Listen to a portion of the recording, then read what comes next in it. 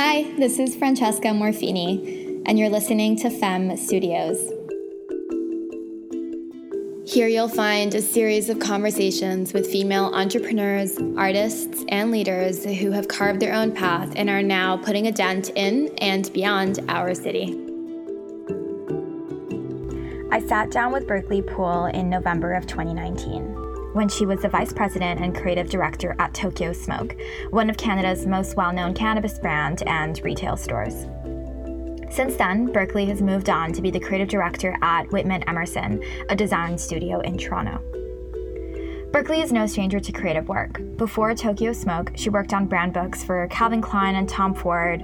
She was on the creative team at Barney's, and at that point was also starting her own magazine called Adult. We touch on what being a creative entails and what her process looks like, especially when it comes to visually recreating what the cannabis experience feels like. This is an episode for anyone who's interested in diving into a creative career path. By listening to this episode, you'll gain some tips and insight into the minds of one of the creative leaders in Toronto and, in my opinion, Canada too. Yeah, so I think, it's somewhat confusing for a lot of people because they're like, oh, how does design and creative direction tie in with a cannabis brand? But I've been with Tokyo Smoke for 3 years and really since its infancy and have built the brand from scratch. And so it was interesting when it started because there wasn't really this brand or design forward approach to cannabis. It was a lot of farmers and growers and things like that, but that ultimately didn't seem like something that would resonate with an audience or be able to build a culture around cannabis. So on the daily, I think about why people smoke weed and why they buy it, how they buy it, where they buy it. And that means creating ad campaigns, determining photo direction, product design for cannabis accessories, the design of our retail stores, the design of all of our marketing collateral. It's a very all-encompassing role, but really building and overseeing a team of creatives that works across our cannabis brands as well. Very cool. Mm-hmm. Okay, so now that we know what you do today, let's go back to the beginning, and I want to hear what, when you were growing up, you wanted to be as a kid. I think initially I actually wanted to be a vet because I really liked animals, and I think it was also just kind of one of those stereotypical things that a lot of kids want to be. However, understanding that it involved a little more perhaps gore in some ways, that didn't really appeal to me, but I was certainly always creative. Loved drawing, sculpture, kind of creating random creative projects for my friends and I to do. Started a little art attack club, if you remember that show. Yes, I do very well. Yeah. I loved it. Yeah. And so I think, it was actually my mom who really influenced me to go into design and creative direction. Initially, when I was applying for universities, I was like, oh, I want to go into marketing because I didn't really have a grasp on, what design was, and I wanted to be creative, but I also liked the commerce side of things. And she was the one who gently nudged me towards it. Okay, Mm-hmm. Sweet. So then when the time came to decide what you were going to study in school, Mm-hmm. how did you come to that decision? Yeah, I think it was actually, I was really dead set on going to Western and being in that marketing program. Mm-hmm. And I think it's so laughable for me now and my personality. I just obviously would have hated it. No knocks against Western in any regard. But yeah, I really needed to be in a creative industry for sure. And my parents own their own photo studio and they do more commercial photography. But they were the ones that, obviously work with art directors and creative directors all the time. And they saw that, I'd have the ability to be creative, but also make a living and build all of these things and bring it all together. So then you chose to do design. Yes. Yeah. And I had interviewed at OCAD and a few schools, but had narrowed it down to OCAD and York. But I just loved the design program at York. I just loved the degree of passion and just the really high standard they had for design and typography there. And that's what really drew me in and ultimately made me decide that I wanted to study there. What was your favorite thing about that program while you were a student? I mean, their love for typography, they were just like so amped about it, so technical about it. And I thought that was really cool. They also had a 1-year exchange program to the Bauhaus University, which I ended up doing.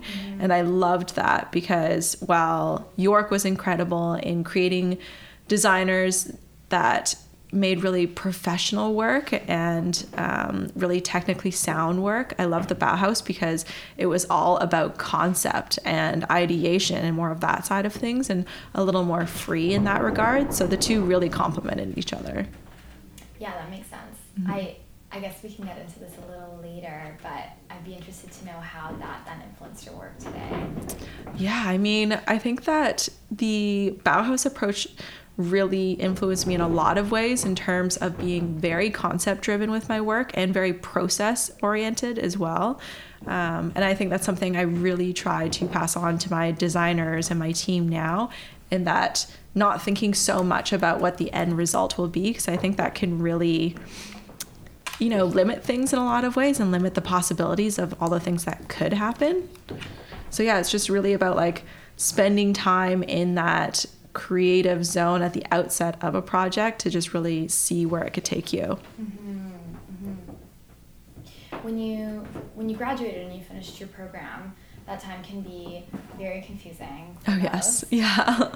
How did you go about it? What happened? Yeah. How did you land your first job? So I actually got a job offer from the grad show that we had, where, you know, everyone presents their work, and I just went right into the workforce and was working at this small ad agency, and I was just mostly creating web banners and, I mean, even packaging for Ensure drinks and things like that. And it wasn't, what was it called? I mean, I can't even remember now, actually. It was a really small agency though, but yeah, I was just totally losing my mind because it was so boring. And I think, you know, every experience is valuable in that even that experience taught me a lot about like what I didn't want to do and the type of environment that wasn't stimulating for me. So then what was your next move? Like, you know, you figured out what you didn't like. Right. So what did you like? Yeah. So then a friend of mine said, hey, a position's coming free at MTV soon because someone's going to be leaving. So you should start putting together some motion design work. And I was like, well, fuck, that sounds amazing, but I don't have any motion design work. And it was definitely something I was interested in. And I loved that MTV was so experimental. And this is MTV Canada, and just like so creative. And I knew a lot of people who had worked there before, and it just seemed like a place where you could really thrive as a creative. So I just like spent the next month only working on motion projects and put 4 together, and totally lost my mind because like teaching yourself the programs and trying to do great creative work at the same time. And I think for anyone who like starts to learn motion, it's like a very steep learning curve. But yeah, I just went about it and ended up getting the job there. And that was an incredible experience as well. It was very similar to school in a lot of ways in terms of like you really needing to be a self-starter and self-motivated in your work, but also getting like free reign creatively. What is motion work? Oh yeah, so all of the show intros and bumpers and things like that. So motion graphics are just like moving graphics. The like fun, weird animations that'll play. So you didn't learn how to do this in school? No. I mean, it was a possibility there, but it wasn't something I pursued in school. Yeah. Did you feel like that program did equip you to do the work that you were then doing at MTV? It did in a lot of ways because, you know, it was about more of the fundamentals in design, you know, in terms of like composition and color and just like design theory and all of that. And I think that really expands your thinking in a broader sense. But yeah, when it came to like the finer points of it, I think I had done one motion project before actually in school, but I hadn't really explored it greatly. So it was pretty much a fully self-taught process. Yeah. Oh, that's insane. Yeah. It's a lot. Okay, so you're working in the industry, and how long were you at MTV for before you moved on? Gosh, I can't really remember now. It was like a while back, maybe like 2 years. Okay. Yeah. And then at some point, while you are, you know, you have a full-time job, you start this side project called Adult Magazine. Yeah. So tell me a bit about that. Yeah, so actually from MTV, moved to New York to work at V Magazine. So that was incredibly exciting because, you know, I always imagined that I would work in fashion at some point, and those opportunities weren't really available here in Toronto, or I mean, not as much. And my mom was a fashion stylist growing up, so it just felt like, you know, right to be in that industry.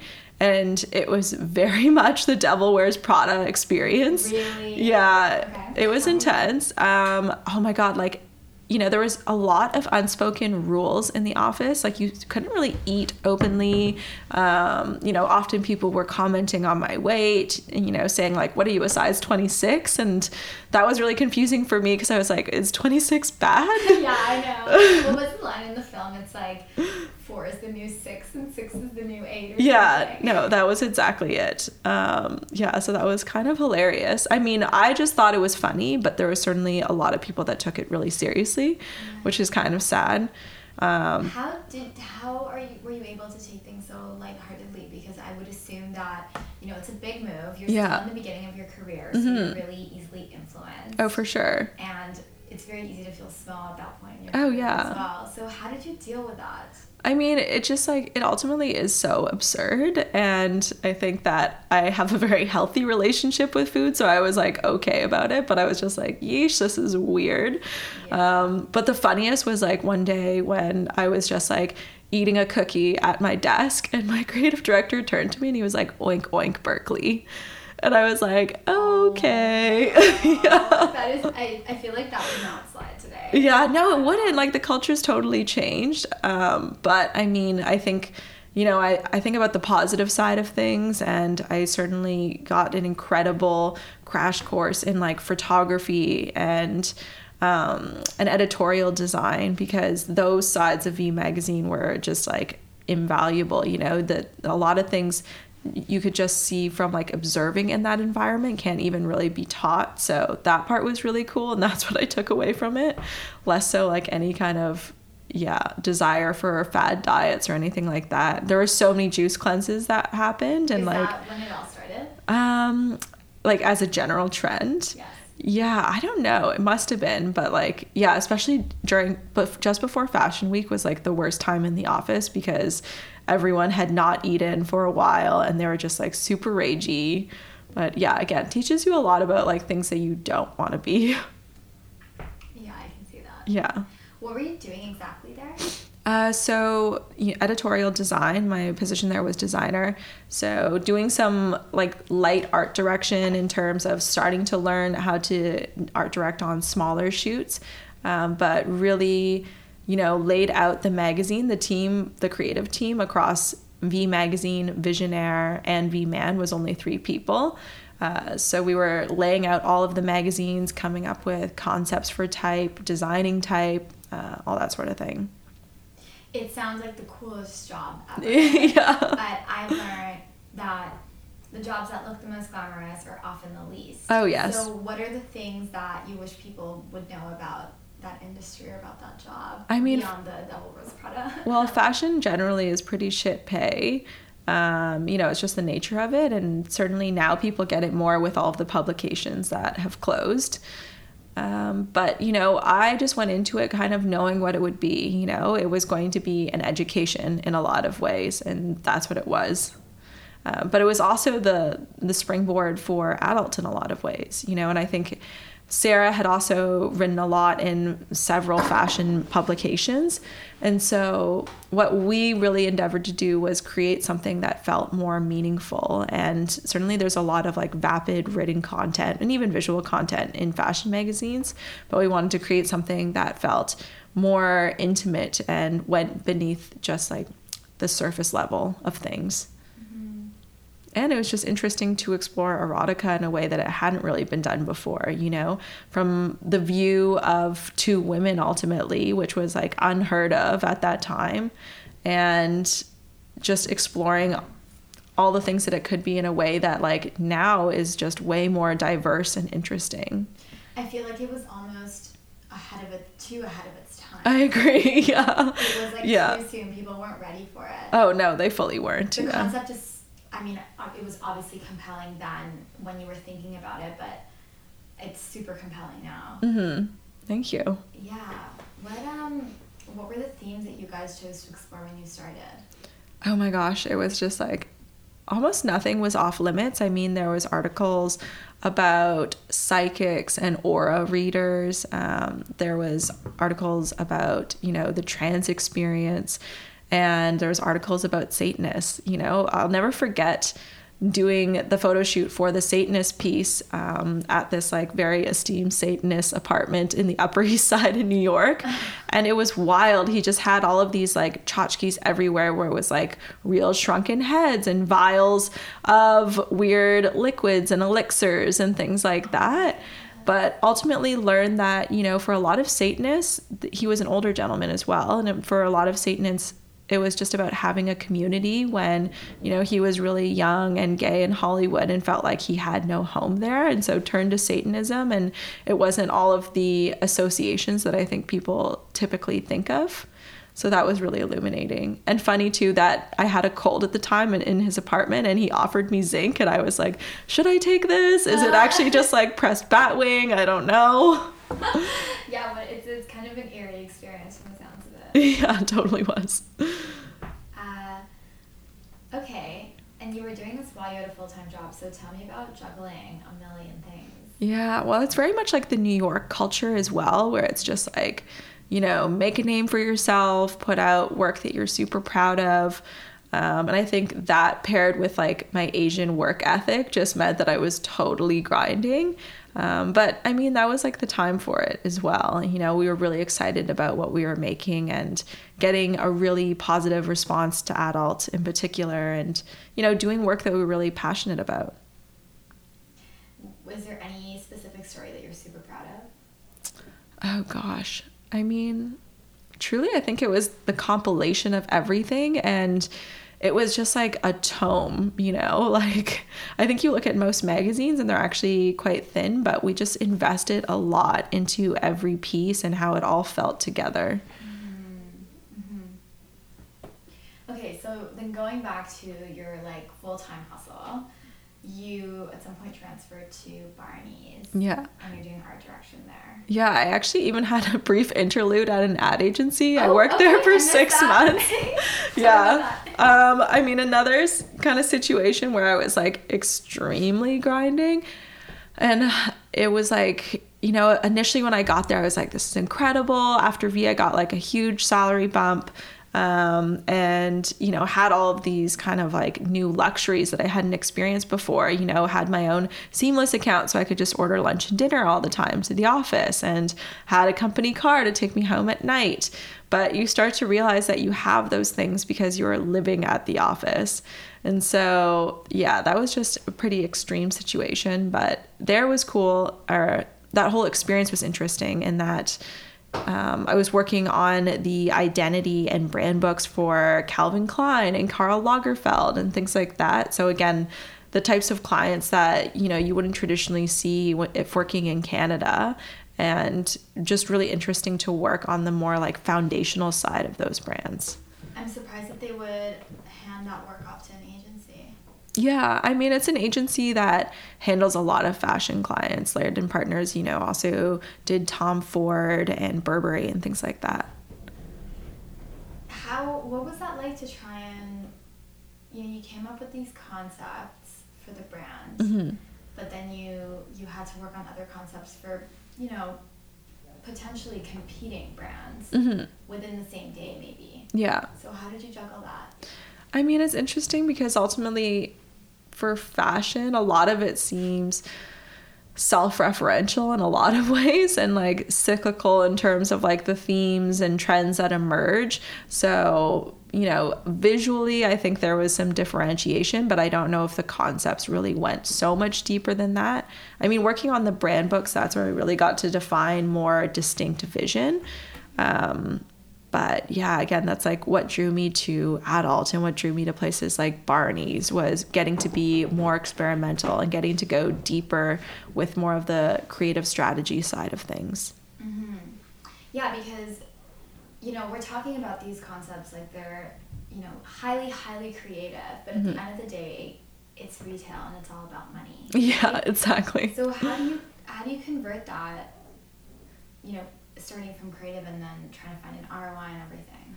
Yeah, I mean, I think what I always look at is like, what's the human motivation or what's the behavior that we're trying to alter? Because to me, that's getting more at the heart of things. And that's like the blood and muscle tissue beneath the skin. And I ultimately just think that's like far more interesting. And yeah, I can always translate that back after into like brand and marketing speak so that, the brand team is on board. But ultimately, yeah, I think it's about kind of dissecting things in a more elemental way so that it's more interesting. Can you give me an example? Yeah, let's see. So recently we created a campaign for Tokyo Smoke around terpenes. And so terpenes are the scent and flavor notes that are naturally occurring in cannabis. And it's also thought that they have this entourage effect as well. So if you have a cannabis strain that has the linalool terpene, which, has a lot of lavender notes, and you pair that, or it's occurring in a strain that's also perhaps like indica leaning, you could have this whole experience that's just like all that much more relaxing, and just like chilled and lovely and lush. And, I saw the way a lot of other cannabis companies were creating visuals for terpenes. And it was ultimately like this complex periodic table that explained all the terpenes and the notes and this and that. And that to me didn't speak to the actual experience, which is all about scent and flavor and this entourage effect.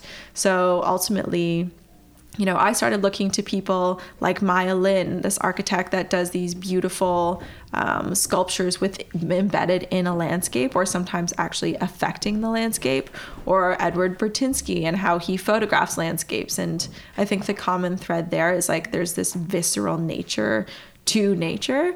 And so that was something we brought into this campaign work. And it's all of these looping worlds that, I mean, it's kind of hard to describe them, something that's very visual, but it's these looping animations of these worlds, and they're very abstract, but they're super vibey. And then you see the elements of the terpenes in there as well. So you have like these floating lavender balls that are taking you through this misty and hazy landscape. And, when in cannabis, when there's a lot you can't say about terpenes or about cannabis specifically, I think it's all that much more important that you really elicit a reaction and you just make people feel something. Yeah, I think I've actually seen, have they been released yet? Yeah, so they were playing at Hot Docs and at a few events that we had as well. Oh, and at the Budweiser stage, so we had an installation there. Did you do any snippets on social? We might have at some point. I was thinking of something else then. Right, yeah, it's possible. There's always you guys have some really great visuals on social. Yeah. Yeah. Okay, so wait, going back to Barney's for a Yes, second. yeah. Tell me, like, what does an art director do at Barney's? Mm-hmm.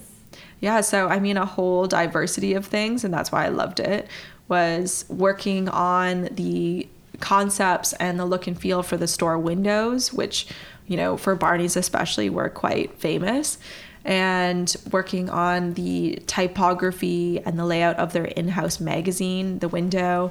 Also working on, all of their branding and in-house collateral, as well as like more external facing collateral, working on product collabs they did as well. So that was really fun. And yeah. Oh, and a lot of projects on the more like XM and events side, because they had so many things of that nature. So these like really fantastical pop-ups. We did this whole, fake gas station for Anya Hindmarsh, and all of her work has like basically these emojis and things like that. So that was really fun. But working with really incredible collaborators. I mean, we created a holiday campaign with Baz Luhrmann, the director of Moulin Rouge and The Great Gatsby. And so that was incredible because obviously he's such a visionary, but he's so collaborative as well. And I mean, so fitting in that I think his whole body of work is basically a Christmas window in and of itself.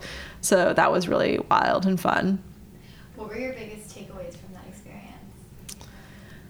You know, what I loved about the creative director there, Dennis Friedman, was that he really saw the importance of bringing in artistic collaborators into everything that Barney's did. So, you know, doing installations with Alex Katz, who's an incredible painter, or the super lifelike and shocking windows that we did for Hood by Air, you know, and having these like fully life-size hyper realistic models that looked like they stepped right off of the Paris runway show in the windows with like, I don't know if you remember the collection, but when they walked in Paris, they also had these glittery dental dams that like fixed their mouth open in a really weird and startling way. But yeah, just bringing around this like whole community of artists and collaborators so that, you know, ultimately these people are like building the culture of your brand with you. Yeah, it's a feeling like you were saying about the Caribbean. Yeah, exactly. And I mean, I think that's something I've brought into Tokyo Smoke now. It's like a brand to me, I think to have any relevancy today, it needs to be so much more than like a logo or a color palette. And I feel like people, designers especially, are like so preoccupied with creating like a really dialed in style guide. But, you know, what's life beyond the style guide and how does that resonate with your audience? Totally. So let's talk about Tokyo Smoke because that's your next step, right? Yeah. So you're back in Canada. Yeah. You're going into cannabis. You're at the early stages of cannabis, so no one actually knows what is happening. Yeah. Right? Yeah, no, for sure. So what was that like? Yeah, I mean, I started with Tokyo Smoke well before legalization was even a thing. But I just thought it was so interesting because, you know, it was one cafe at the time, and the founder, Alan Gertner, was like, you know, we're going to be this massive brand and we're going to have all these stores. And I think a lot of people would think that he was crazy. But for me, I just thought, okay, cannabis is such a raw opportunity, you know, amazing as a designer and a creative because I can build this brand from scratch, which, you know, you seldom have the opportunity to do. And beyond that, have the ability to like be in a new industry and also influence and shape that industry. I think those are just the sorts of things and opportunities that don't come along very often. So when you started the job at Tokyo Smoke, you're going into a completely new company that has no real brand identity, and you're going into a completely new industry that, you know, doesn't have any history. It's an unprecedented situation. So what's the first thing that you decide to do? Yeah, so the very first thing I remember was creating a brand book for Tokyo Smoke so that there was like a clearer sense of just more of like the foundational things of the brand, you know, typography, color palette, all those things. But really the next big step for me was photography. And that's because I felt like it was really important to visualize the cannabis experience, but through a new lens. So, I mean, at that time, this was also like before all of the legal restrictions we have now. But, you know, showing more diversity in like the types of consumers there were in cannabis and the sort of situations and environments that people would enjoy, and showing that it wasn't all just about like this burnt out stoner, you know, getting totally zooted in his parents' basement and eating Cheetos. Okay, great.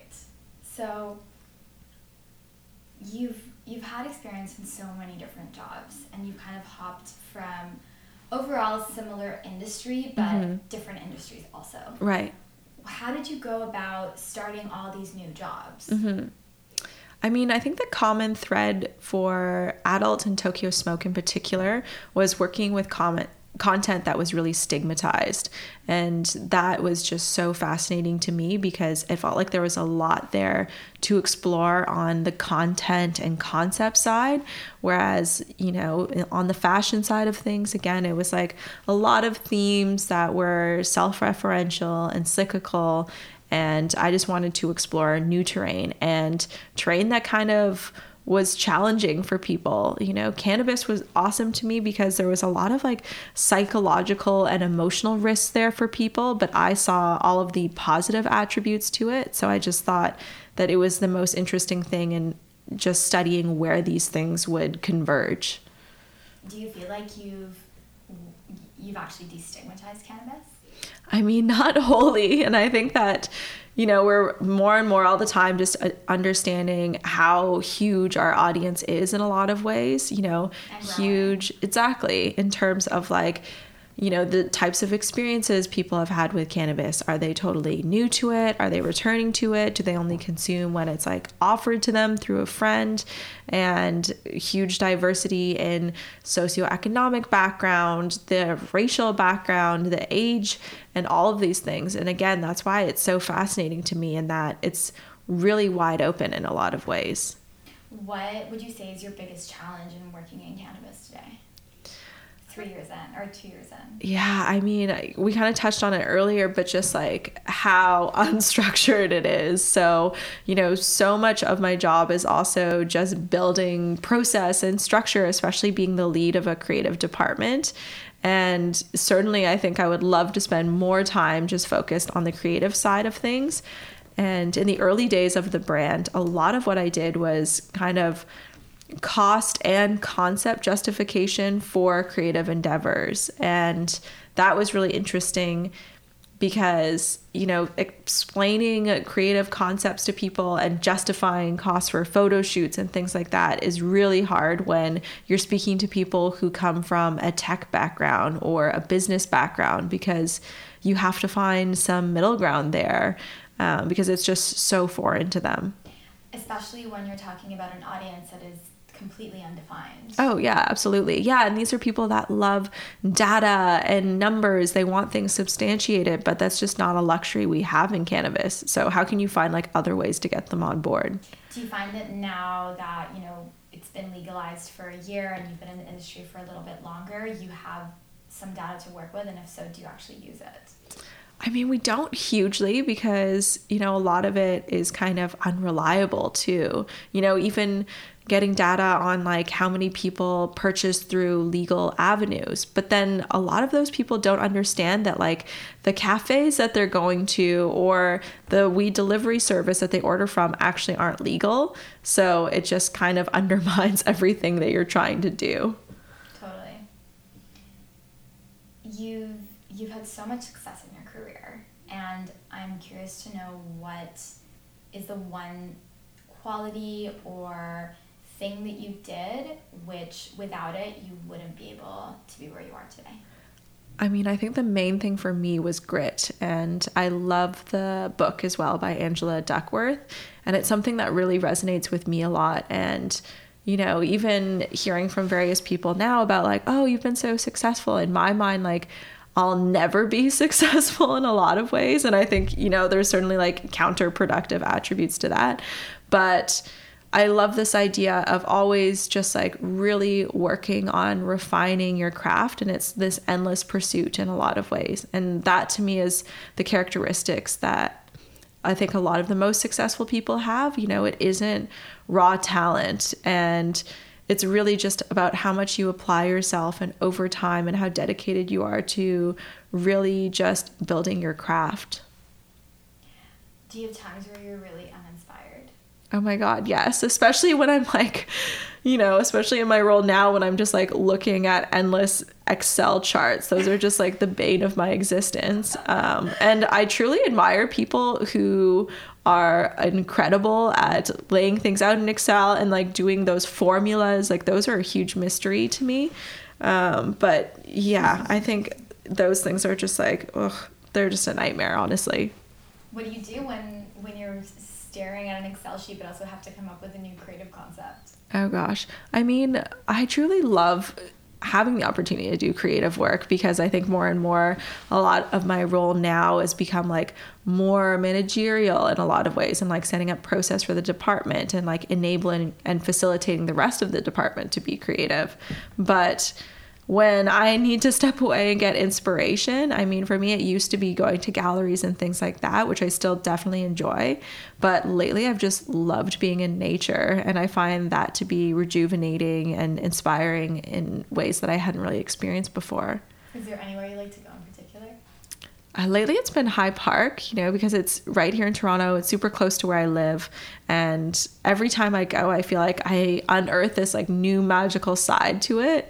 Whether it's the zoo or even like the off-leash dog area, which sounds so random, but it's like you're in a forest and then you just randomly have all these like dogs ripping through, and they're like the happiest dogs you've ever seen. Yeah, they're the happiest. Yeah. They really are.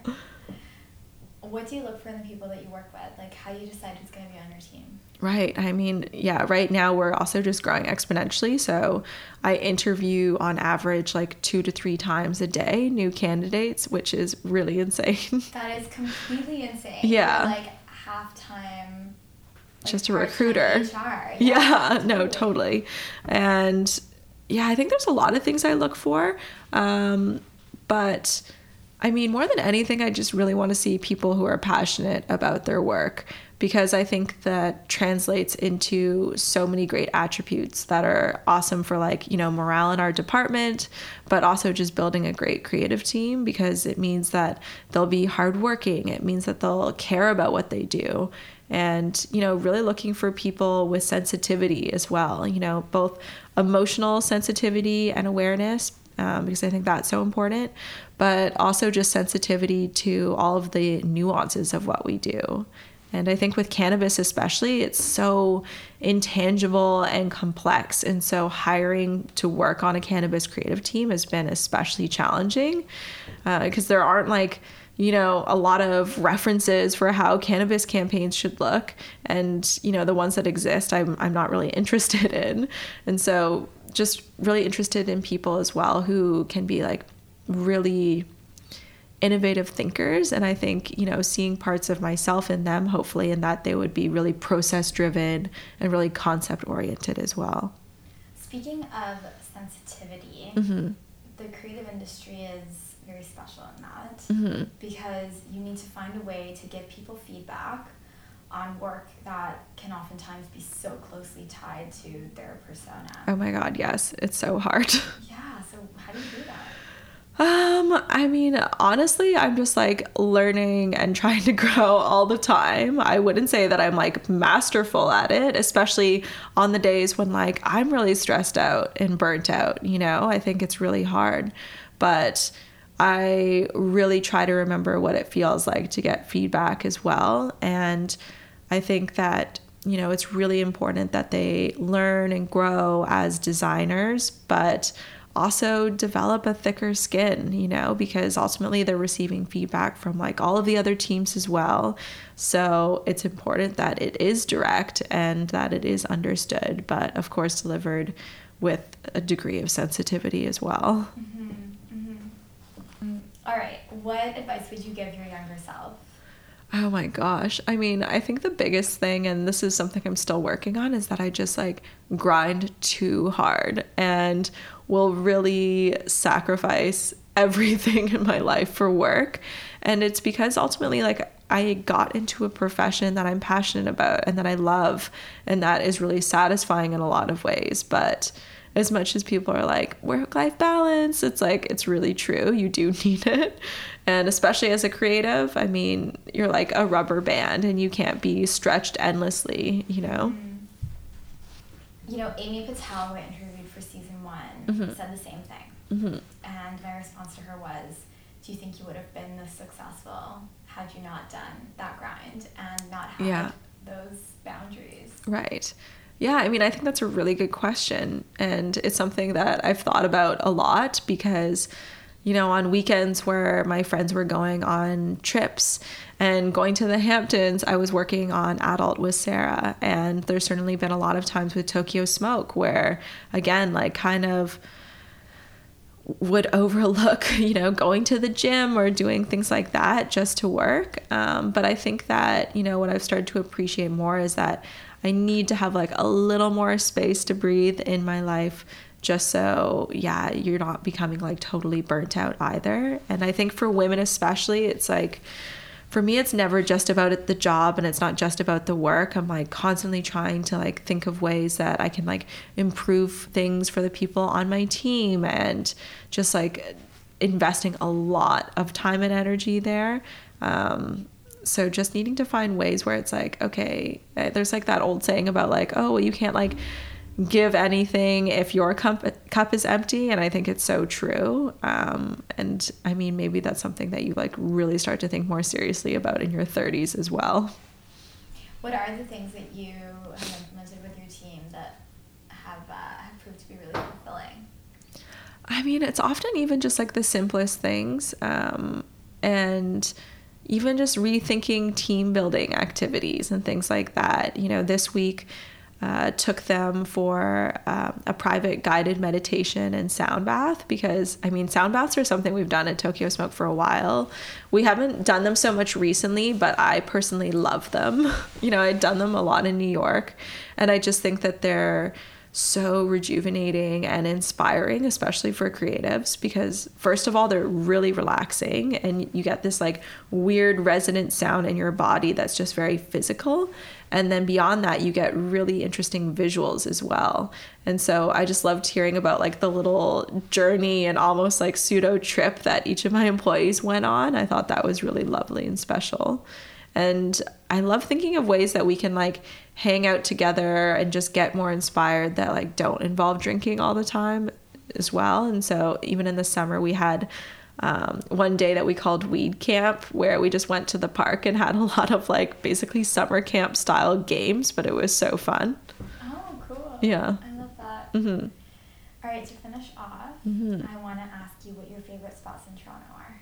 Oh, I mean, a lot of them are food oriented because I love food, much to the dismay of all of my ex-coworkers at Bean Magazine. Nice. I love that. But I mean, my number one spot for sure is Crown Princess. And so I love dim sum. That's something I missed in New York a lot. It's like, yeah, they have Chinese food, but it's not as good as it is in Toronto. So I always take friends there.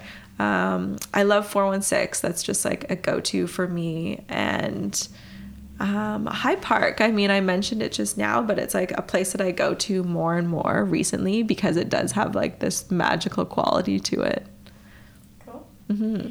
Well, thank you so much for being here. Yeah, thank you. Thank you for the super thoughtful questions.